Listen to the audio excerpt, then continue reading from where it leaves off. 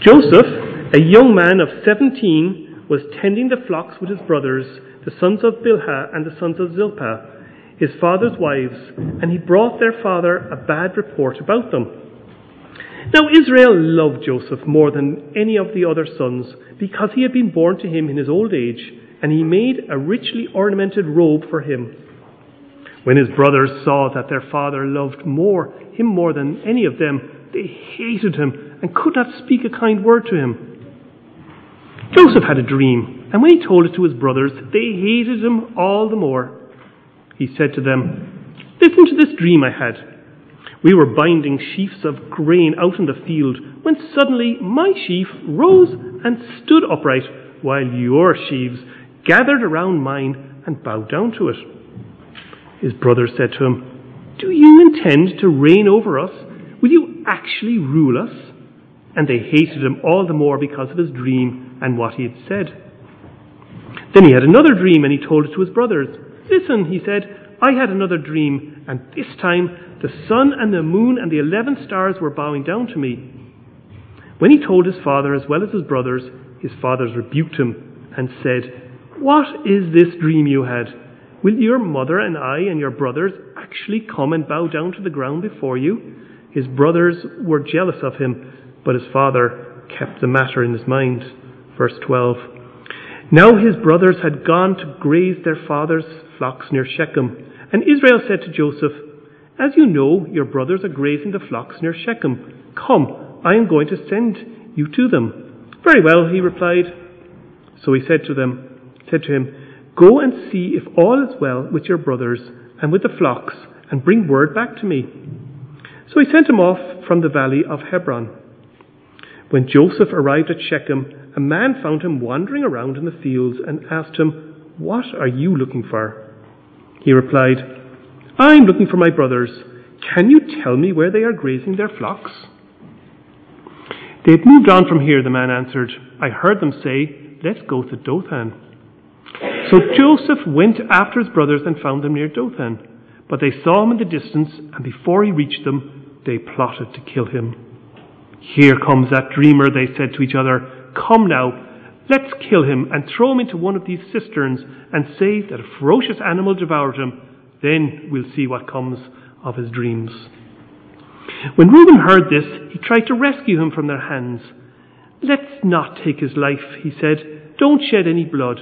Throw him into the cistern here in the desert, but don't lay a hand on him." Reuben said this to rescue him from them and take him back to his father. So when Joseph came to his brothers, they stripped him of his robe, the richly ornamented robe he had been wearing, and they took him and threw him into the cistern. Now the cistern was empty. There was no water in it. As they sat down to eat their meal, they looked up and saw a caravan of Ishmaelites coming near from Gilead. Their camels were loaded with spices, balm, and myrrh, and they were on their way to take them to Egypt. Judah said to his brothers, "What will we gain if we kill our brother and cover up his blood? Come, let's sell him to the Ishmaelites and not lay our hands on him. After all, he is our brother, our own flesh and blood." His brother agreed. So when the Midian merchants came by, his brothers pulled Joseph up out of the cistern and sold him for 20 shekels of silver to the Ishmaelites, who took him to Egypt. When Reuben returned to the cistern and saw that Joseph was not there, he tore his clothes. He went back to his brothers and said, "The boy isn't there. Where can I turn now?" Then they got Joseph's robe, slaughtered a goat, and dipped the robe in his blood. They took the ornamented robe back to their father and said, "We found this. Examine it to see whether it is your son's robe." He recognized it and said, "It is my son's robe. Some ferocious animal has devoured him. Joseph has surely been torn to pieces." Then Jacob tore his clothes and put on sackcloth and mourned for his son many days. All his sons and daughters came to comfort him, but he refused to be comforted. "No," he said, "in mourning will I go down to the grave to my son." So his father wept for him. Meanwhile, the Midianites sold Joseph in Egypt to Potiphar, one of Pharaoh's officials, the captain of the guard. Thank you, Sam.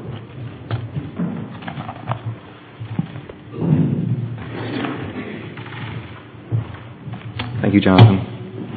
Good morning, everybody. Why don't we start by asking God for His help? Sovereign Father, open our eyes this morning to see your wonderful care for us in the places where we may not see it at all. For Jesus' sake. Amen. I used to watch The Simpsons as a kid. It's a cartoon show, if you're not familiar with it, about this family who basically model how not to do family most of the time. They model how to make a mess of it, in fact. I don't know why it's so popular. Maybe it makes us feel better when we compare our families to their family. Maybe that's why. I'm not quite sure. But in that show, anyway, every episode kind of had a happy ending, you know. Homer and Marge came to some sort of an agreement. Bart ended up saving Lisa's bacon. And they kind of, smooth things over, despite their flaws. But in this chapter, we meet Jacob's dysfunctional family. But unlike The Simpsons, we don't get a happy ending here, do we? You may remember that this was God's chosen family. So if we're just thinking about the whole context of the book of Genesis, Jacob's grandfather Abraham was a pagan, did not know God, didn't worship God, but God spoke to him. God chose him. Out of all the peoples on the earth, God placed a special favor upon him. And God gave him promises. A promise to bless him and to bless all peoples in the world through him. Now, through this family, God was going to send a promised son, a seed, and he would crush the serpent who way back in the Garden of Eden had deceived Adam and Eve. And this son would deal with our rebellion and would make a way for us to get back to God. So that was the promise made to Abraham, and God had reiterated that promise to Jacob. Okay? So the hopes of all the nations are resting on this family line continuing. But what a sorry mess we find when we read their story. Where we should see them being a blessing, we see only chaos and dysfunction. We see a catastrophic failure in parenting as Jacob's favoritism of Joseph sparks sibling rivalry and jealousy. Then come Joseph's pride and his immaturity as he shares his dreams of rulership over his brothers, stoking the flames of their hatred, which in turn spirals into violence. And after thinking better of killing Joseph, his brothers finally settle for selling him into a life of slavery. That's the end of him, they think.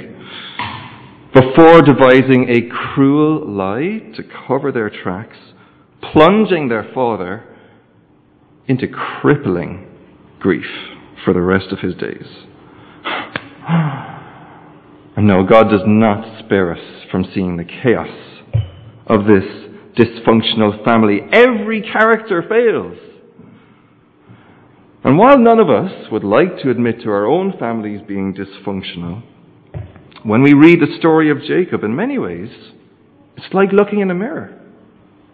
Because, being brutally honest, we all have our fair share of arguments, jealousy, rage, and lies in our families, don't we? And here's the thing. The dysfunction in our families, it actually comes from within us. We are all broken by sin. We are all the victims of each other's brokenness and sin, be that in our families or in our communities. In fact, when you think about it, the whole human race is one big dysfunctional family. Hard as we try, we cannot escape it.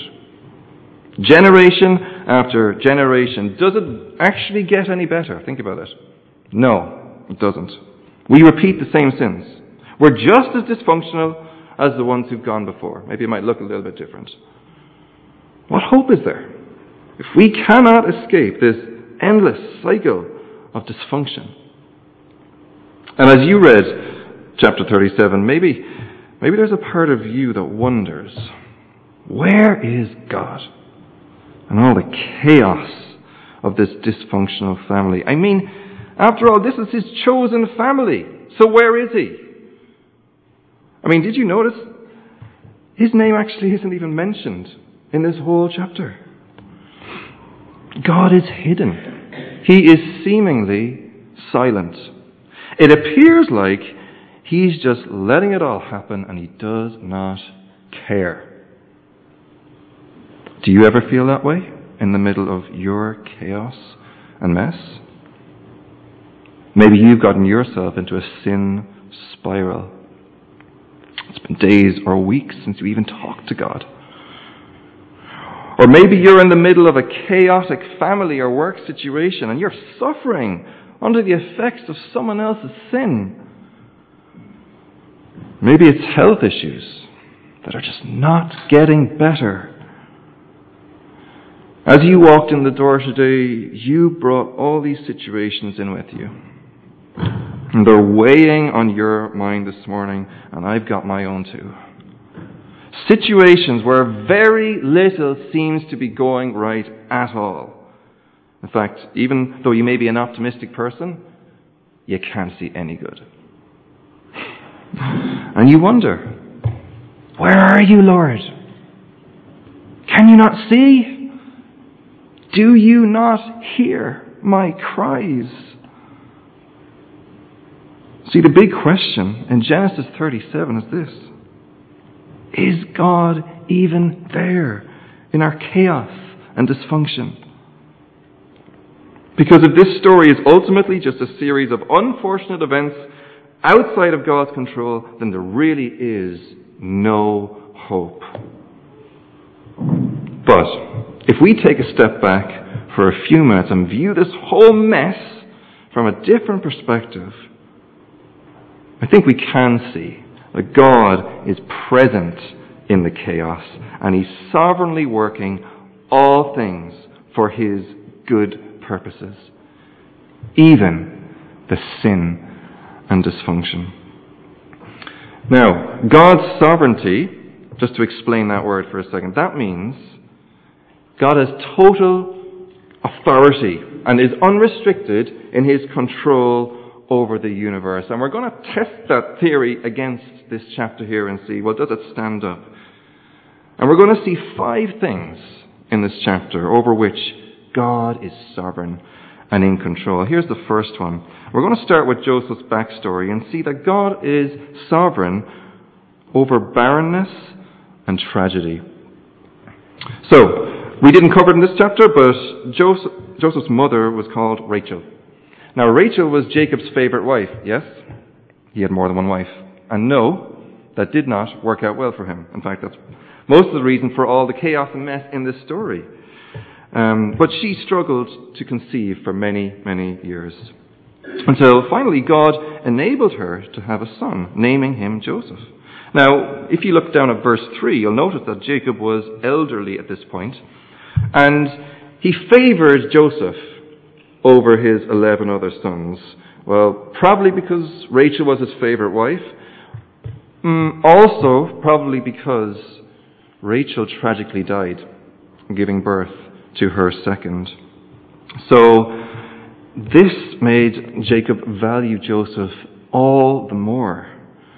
And he became so precious to his father. And we can see what he does in verse 3. Jacob gifts Joseph this stunning robe of many colors, but not without its side effects. Verse 4, let's read together. When his brothers saw their father loved Joseph more than any of them, they hated Joseph and could not speak a kind word to him.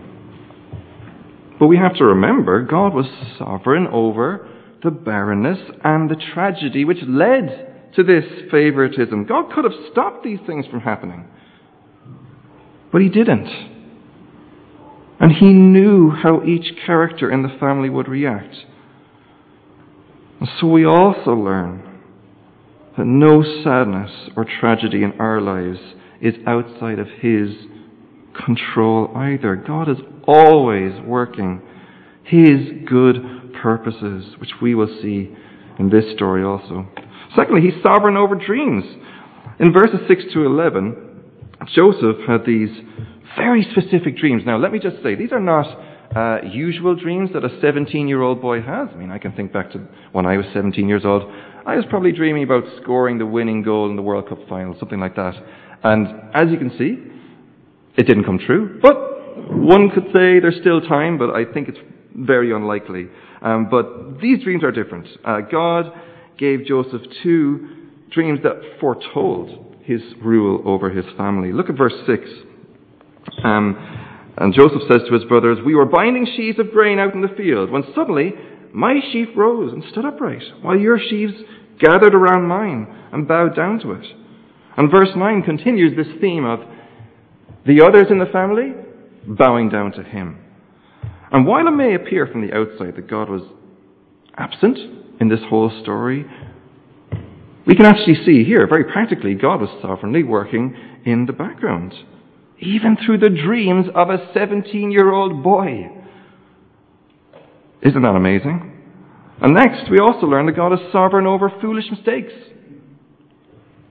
The first mistake, we could say, was Joseph foolishly boasting about his dreams, which caused his brothers to hate him all the more. I mean, let's face it, he should never have done that. That was immature of him. And the second big mistake, verse 13 this time, was Jacob, who foolishly decided to send Joseph off alone to check on his spiteful brothers. Now we stop here and ask, who in their right mind would send Joseph into harm's way like that? Did this father not realize the brothers' hatred? Was it not obvious? But in God's purpose, Joseph churns up his brother's hate, and Jacob sends off his beloved son into grave danger, not knowing it was the last he would see of him for 20 years. It was a terrible mistake. How else can you put it? But God was working his good purposes, which would only be revealed later. And God is sovereign over our worst mistakes too. Now that doesn't make them right. That's not an excuse for us to act sinfully without care. No. But what a comfort it is to know that God will save his chosen people despite our mistakes and even through them. Wow. Isn't that amazing? Next thing, we learn that God is sovereign over seemingly chance encounters. I put inverted commas around the word chance there for a reason. We can imagine Joseph, right? He's maybe hesitantly setting off to see his brother, saying, "Okay, Dad, if I have to." Don't think this is a great idea, but yes, I'll go. And when he arrives in Shechem, the brothers have already left. They've moved their flocks on somewhere else. And in verse 15, we find that he's aimlessly wandering around the fields. But then he bumps into someone. And this person just happens to know exactly where the brothers are gone. Now, if you just stop here and think about this for a second. If Joseph had never met this man, he just would have gone back home. And the rest would never have happened. When you think about it. But according to God's purpose, Joseph bumped into this man, and he found his brothers in Dothan. So remember, God is sovereign over all the people that you meet during the day.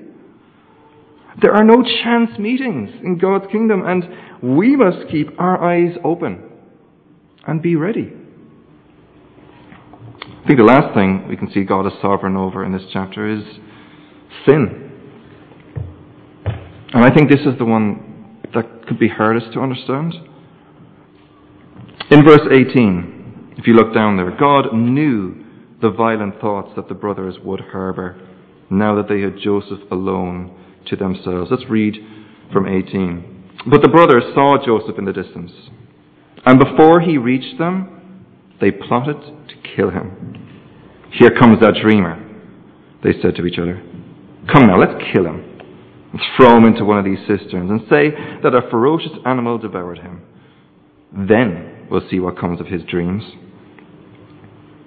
You know, God was in control, both over their plot to kill him and Reuben's intervention. Read in verse 21. When Reuben heard this, he tried to rescue Joseph from their hands.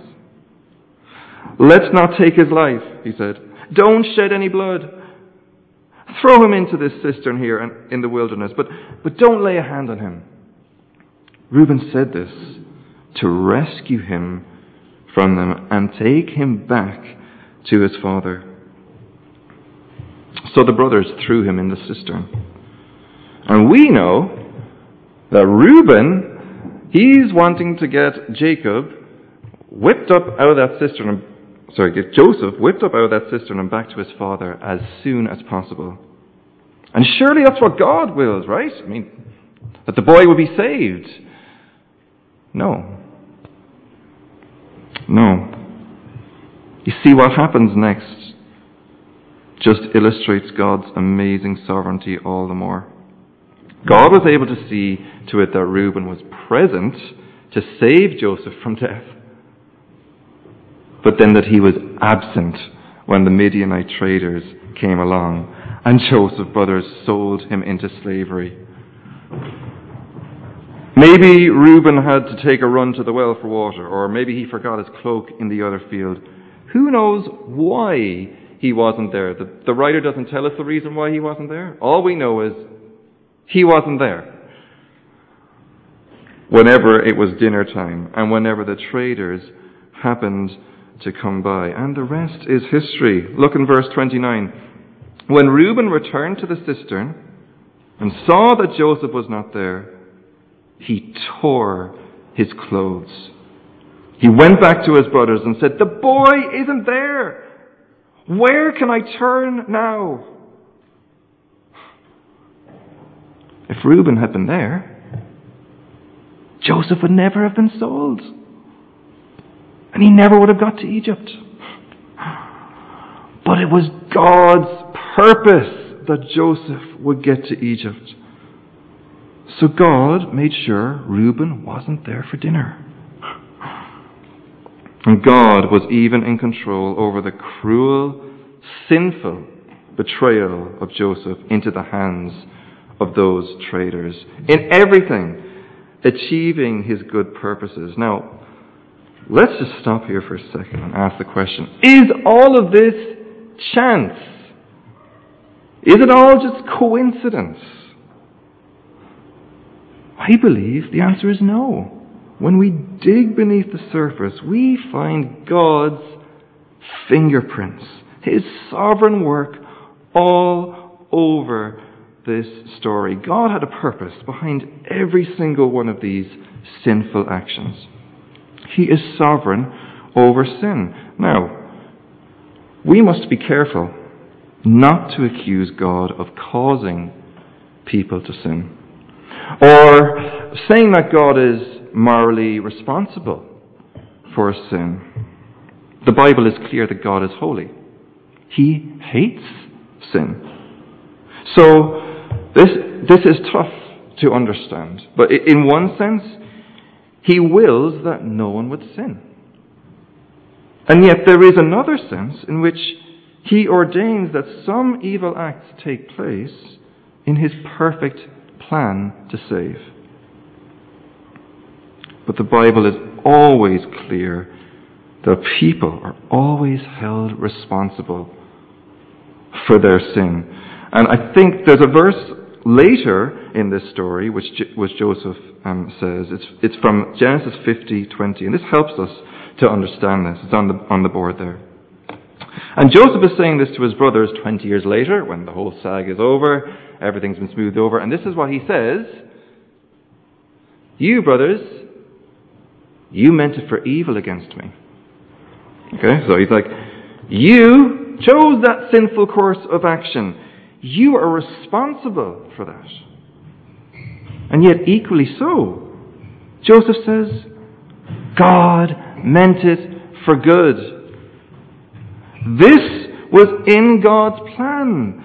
It's not one or the other. Somehow both of these are true. My brothers, you committed the evil act because it was what your sinful hearts wanted most. And God ordained that sinful act for his good purposes to save all of you. God is 100% sovereign. People are 100% responsible. Now, if anything, this drives us to our knees in humility and awe, because our finite human brains cannot fully comprehend this. And we are called to trust God with the things that we don't yet understand. And let me just say, I think we have more than enough reason to trust. I mean, step back and survey what's happened in this story. The brothers, they wanted to kill the very person who ended up rescuing them from starvation 20 years later. And in their attempt to get rid of him once and for all, where did they send him? They sent him to the very place from where he could rescue them. How extraordinary are the plans of our sovereign God. May his awesome sovereignty and control be a comfort to you in the midst of your chaos and dysfunction. No one in this story would have imagined how these evil acts could have turned out for good. I mean, as this chapter finishes, where's Joseph? Well, he's changed to the back of a camel. His throat is parched. He is trudging his way down the dusty road to Egypt, wondering, how on earth did I get here? And where is that God who made the promise? Where is he now? And I don't need to tell you how difficult it is to trust God. I don't need to tell you how difficult it is to trust God in the chaos in your life. Those situations where you've tried but just cannot see how any good could possibly come of this. It doesn't make sense to us at all. But this passage gives us hope, because it sure didn't make sense to Joseph. And yet, God was present in his chaos, working out his good purposes. We tend to think God is only at work in the times of blessing, health, happiness, or success, but not so. God is also working through our deepest pain. He is sovereign over our tears and chaos. Though you may ask him time and time again to take it away, he may choose not to do so, to fulfill his good purposes in your life. He has not rejected you, just like he had not rejected Joseph. Now, this all begs the question: what are those ultimate good purposes of God? Well, in this story, God was saving Jacob's whole family from starvation 20 years later. But ultimately, God wasn't just saving this family. He was preserving the promised seed who was to come through this family line. This son came from a different sort of family. The Father, Son, and Spirit have existed for eternity in perfect love. There is no dysfunction in this family. And our sin always prevented us from entering into the love of this family. But the most astounding reality of the Bible is that God the Son, the promised seed, stepped into our dysfunction and chaos. He became a human being and lived in a dysfunctional family and community. He knows what it's like. And amidst all that dysfunction around him, he lived the perfect life of obedience to God that we could never live. And then, on the cross, he took the blame for our dysfunction and rebellion against God's loving rule. Rising again, he won the victory over death for us. And then, even more astonishingly, John chapter 1 verse 12 tells us that anyone who receives this Son, who believes in his name, they are given the right to become children of God. That is, we can be welcomed into God's perfect family forever. There will be no more sin or dysfunction or chaos. Instead, caught up in the eternal love, joy, and peace of the Trinity. Tell me one thing that could be better than that. So when you cry out and ask why God seems absent in your chaos, look to the cross. He stepped into our chaos to ultimately rescue us out of it for eternity. And it was all achieved through that promised seed who came through the family line of Jacob, preserved through the suffering and pain of Joseph. Yes, now we see all the more that God was sovereign over all that evil and pain in Joseph's life, working his good purposes to save his chosen people. And our God is still working those purposes here and now in our lives. So as we walk out that door today and back into our different messy situations, we have hope that the outside world can never know. Because God is present in our chaos, sovereignly working all things, even sin and dysfunction, to save his people, bringing them into his family forever. Now that is good news for you and for me. Let's pray. Thank you, Sovereign Lord, that you are in control over all things. Give us your grace to trust you in the places we can't see you. Increase our faith in your sovereign care. Fulfill your purposes to save all your chosen people, and help us remember who we are as precious and dearly loved sons and daughters of the King. It's in Jesus' name that we ask. Amen.